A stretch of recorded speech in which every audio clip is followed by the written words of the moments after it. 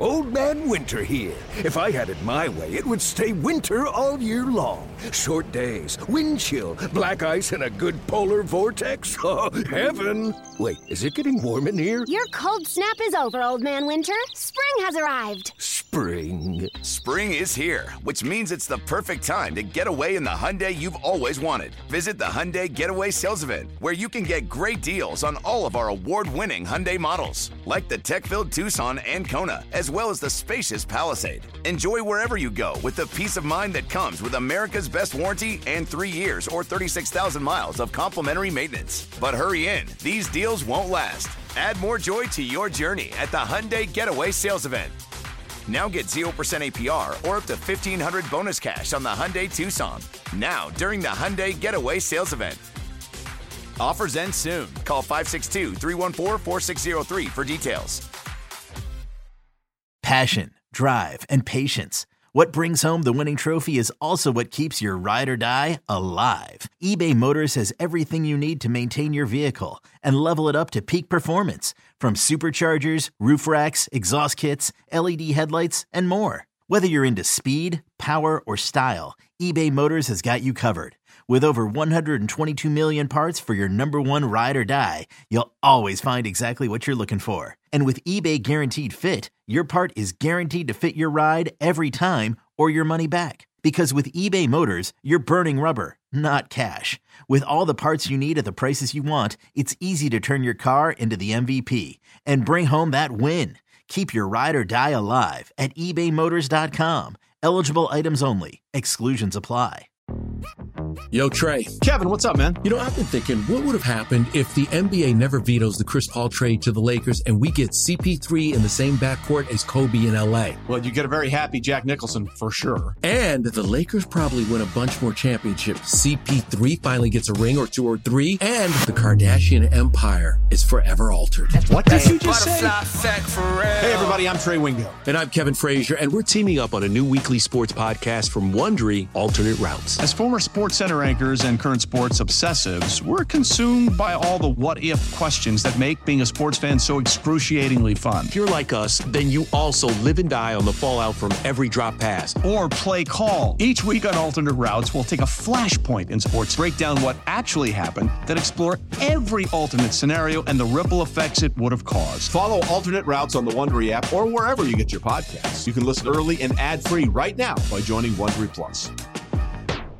All right, Cordell. So listen, there's a lot of bad things that we could say about the Ravens at 2-2, right? They can't finish games. They can't find a way to put together a solid performance.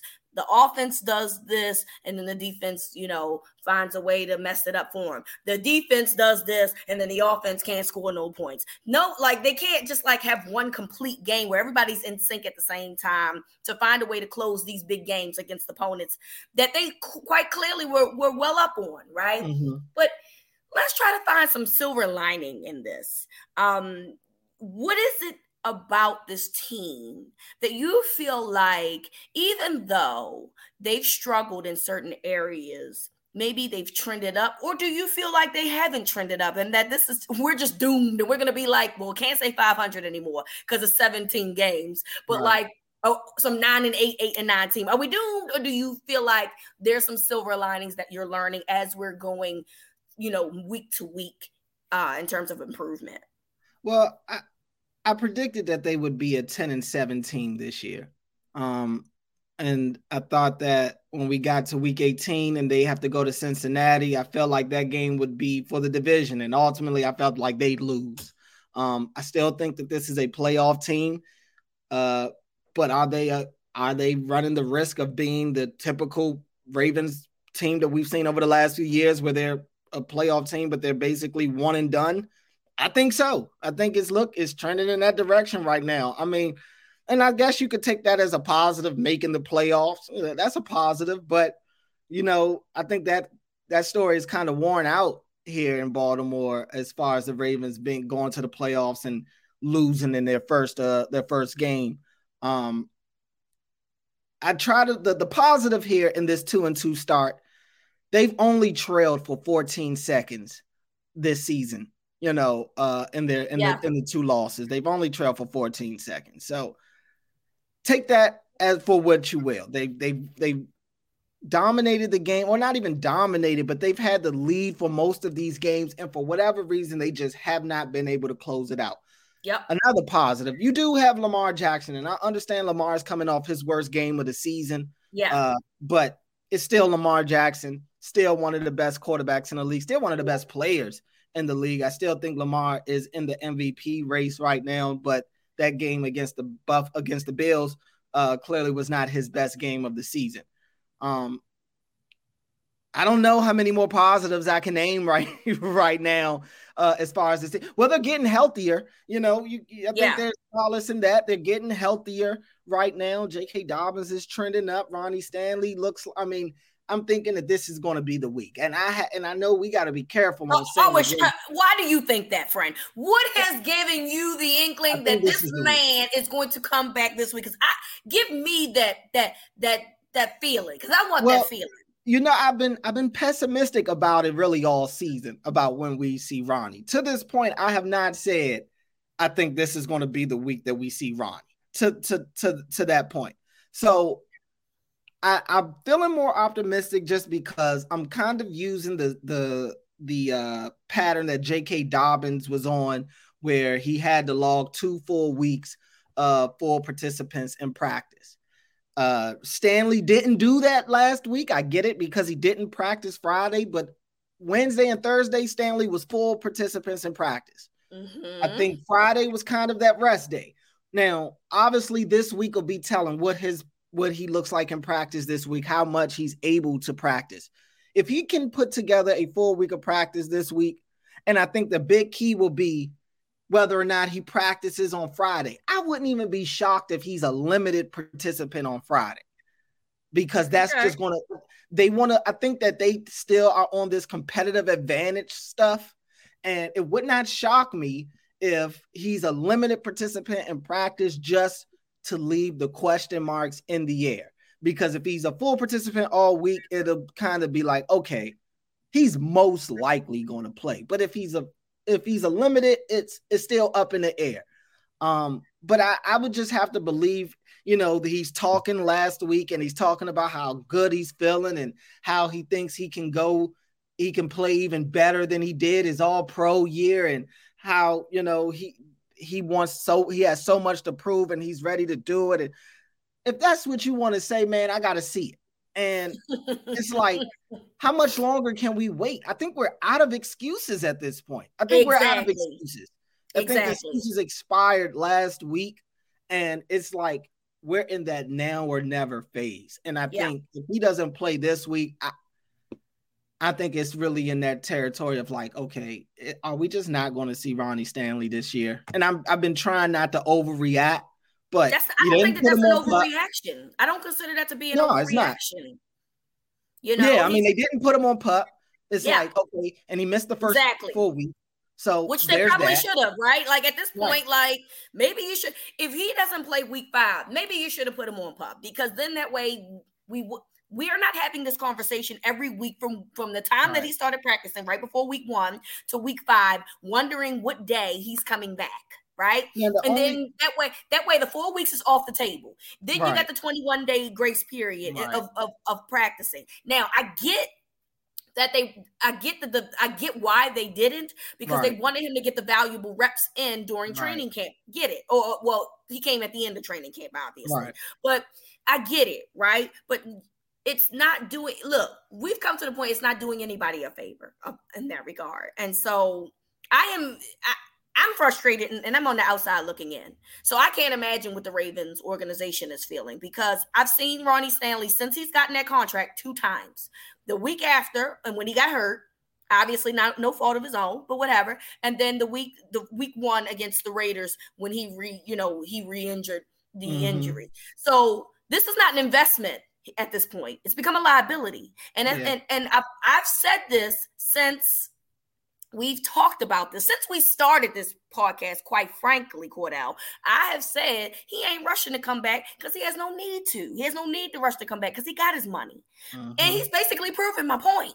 You know what I mean? At this point, he is. And like you said, you know, that's the only perk for not putting him on the PUP is that he could still practice. So if he plays this week, then okay, cool. I understand it. Because assuming he was on PUP, he wouldn't even be able to start practicing until this week. And if that's the case, God only knows when we would see him, because he would have the 3 weeks to go out there and practice.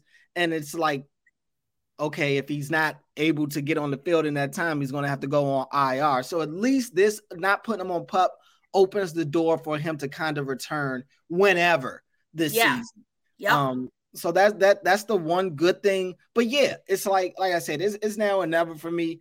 I'm just kind of, and I thought Daniel Faalele, like I'm kind of going to double down on that after rewatching it again. I thought Faalele played decently on Sunday. He did. For a guy that's never played it before. So look, that's a silver lining. I mean, hey, take it. You were your fourth left tackle, and he actually did a pretty good job. Yeah, and I'm not saying he had a clean sheet, because he didn't, specifically on the 4th and goal play. He and Morgan Moses were both beat on that play, which is, you know, while Lamar had to backpedal almost 20 yards before he was able to throw the ball. But I thought he played decently, all things considered, especially his one-on-one reps against Von Miller were actually pretty good. This is a strong guy in Faalele. He is. And I think you could see the difference in him once he starts to build that confidence up.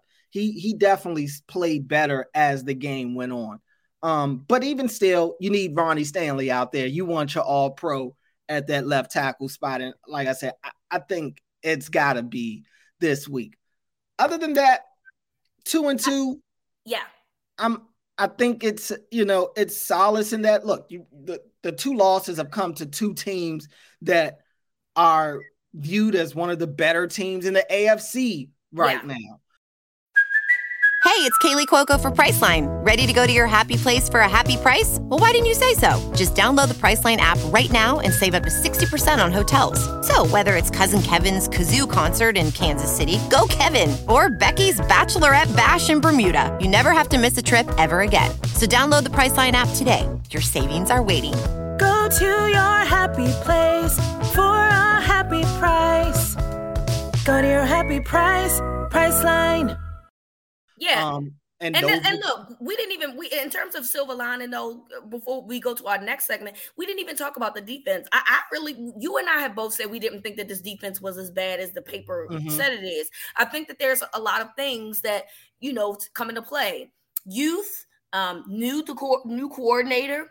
And that leads to things like miscommunication and busted coverages and things. But I thought last week they played really, really well against the Bills. And everybody wants to keep saying, well, they gave up 20 unanswered points. Yeah, that's because the other side didn't score. Right. That's what unanswered means. It means that the offense did not score points. And then that happened, right? So, you know, I look, they held Stephon Diggs to 0 touchdowns. They held Josh Allen to a QBR under 70.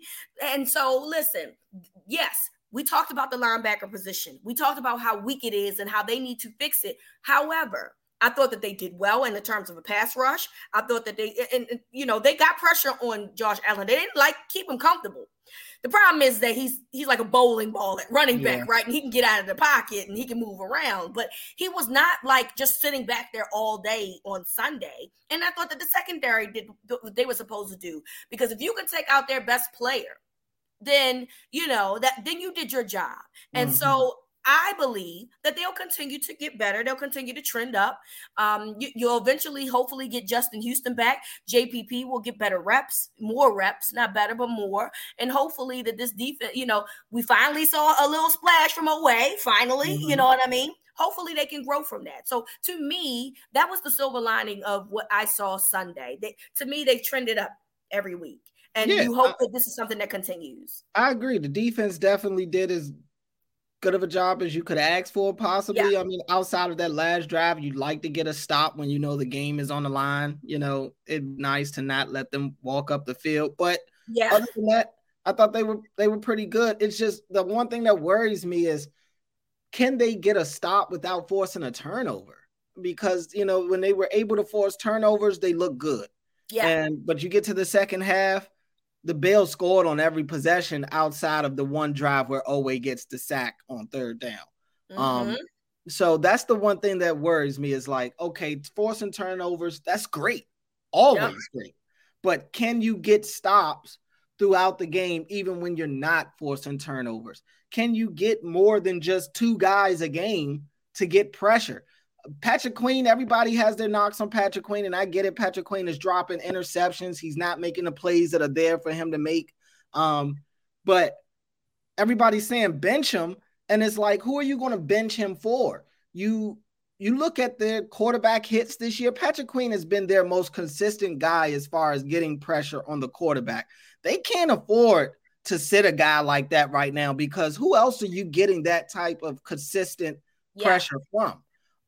He leads the team in quarterback hits, and I think it's not even close right now. And that's just off the top of my head, but I don't think it's close. And I just think that right now you're talking about a guy that, man, he has to make the plays that are in front of him. No doubt about it. He's got to tackle better. Yep. Josh Bynes looks slow, very slow. No, Josh Bynes has been in the league for over a decade. He was on the Super Bowl team. I'm hip. So there's that. What do we listen? You need to do something in the linebacking core. I love Josh Bynes. I think that what he does is filling. Right. But they need more from that core group of guys. They need more consistency. They need more speed. Yeah. Whatever it is, it's listen, it ain't working. It ain't. That's why when Roquan Smith was somebody he wanted to trade, everybody was like, "Hey, do we have any money? Do we have any draft picks? Because we need a guy." And honestly, I watch these games and I'm like, man, I'm watching the Monday Night Football game, and I'm watching Bobby Wagner go out there and blow plays. I don't even want to talk about Bobby Wagner because guess what? Guess what, Cordell? He wasn't coming here anyway. I ain't saying he was. I'm more so talking about just the difference maker. Oh, okay, got it. Because I was going to say he wasn't coming here. Yeah, when it comes down to money, that's usually going to be the escape route for people. To be fair, though, he's an LA native. So, he really just was using it to try to go back home, which I can't never be mad at. If somebody wants to go home, that's what's going to happen, right? But I get your point. He's even tackling naked streakers out there, like hitting them hard. Everybody was getting it. And I just feel like the Ravens need a difference maker on that second level right now. They don't have that. And you mentioned Roquan Smith. I think Roquan Smith will be great at that position, but again, it's going to come down to the money, and that's the whole reason he wants out of, part of, I think, a big reason why he wants out of Chicago. Not the only reason, for sure, because the Bears stink, but I think it's as far as like him and why he wouldn't be in Baltimore, it's not because he couldn't fit in his defense, it's simply because financial reasons. But at some point they've got to do something. And I get it. I had people calling into my show asking why haven't they addressed a bunch of issues that they have on defense through the draft and stuff. And my response is they've tried. Yep. They drafted Oweh in the first round. They drafted Patrick Queen in the first round. They drafted Kyle Hamilton in the first round. They drafted Pepe Williams, Jalen Armour-Davis, Travis Jones. They have tried. It's just the fact that most of these picks have not panned out to be what everybody wanted them to be. Yep. And when you whiff, it comes back to bite you at some point. And I think right now they have a roster full of guys who are still riding the wave of potential and not results. And it's killing them. I think it's killing them. And you see it when they go up against teams like Buffalo, when they go up against teams like the Dolphins, who have these playmakers on both sides of the ball. And I just don't think that the Ravens have it, that they can kind of keep up with a lot of these teams at a talent level perspective. I think the Ravens have top heavy talent when you look at guys like Lamar and Mark Andrews and, Peters and Humphrey and Williams, but it's that second tier. Their second tier talent does not level out with everybody else's, the elite teams, their second tier talent. I just feel like it's better. And you see it when you watch them play teams like they played on Sunday. They can't hang because they can't make those difference-making plays throughout the course of the game that other teams are making. I completely agree with that. Well, this was supposed to be about silver linings. We still talking bad. I tried. Hey, man, we tried. We did the best that we could, man. Look, the Ravens just got to do better, and that's really what it boils down to. They even in all their flaws, even with all these situations that they lack, they're still too much of a talented team to be going through what they're going through. So we just expect better, and that's just what it is. And we tried. We did the best. 2-2 is still better than 1-3. Absolutely, no doubt. So we'll take what we can. You're tied for first in the division. You got a division game coming up this weekend. Yep. I mean, you could be in a worse spot. Absolutely, 110%.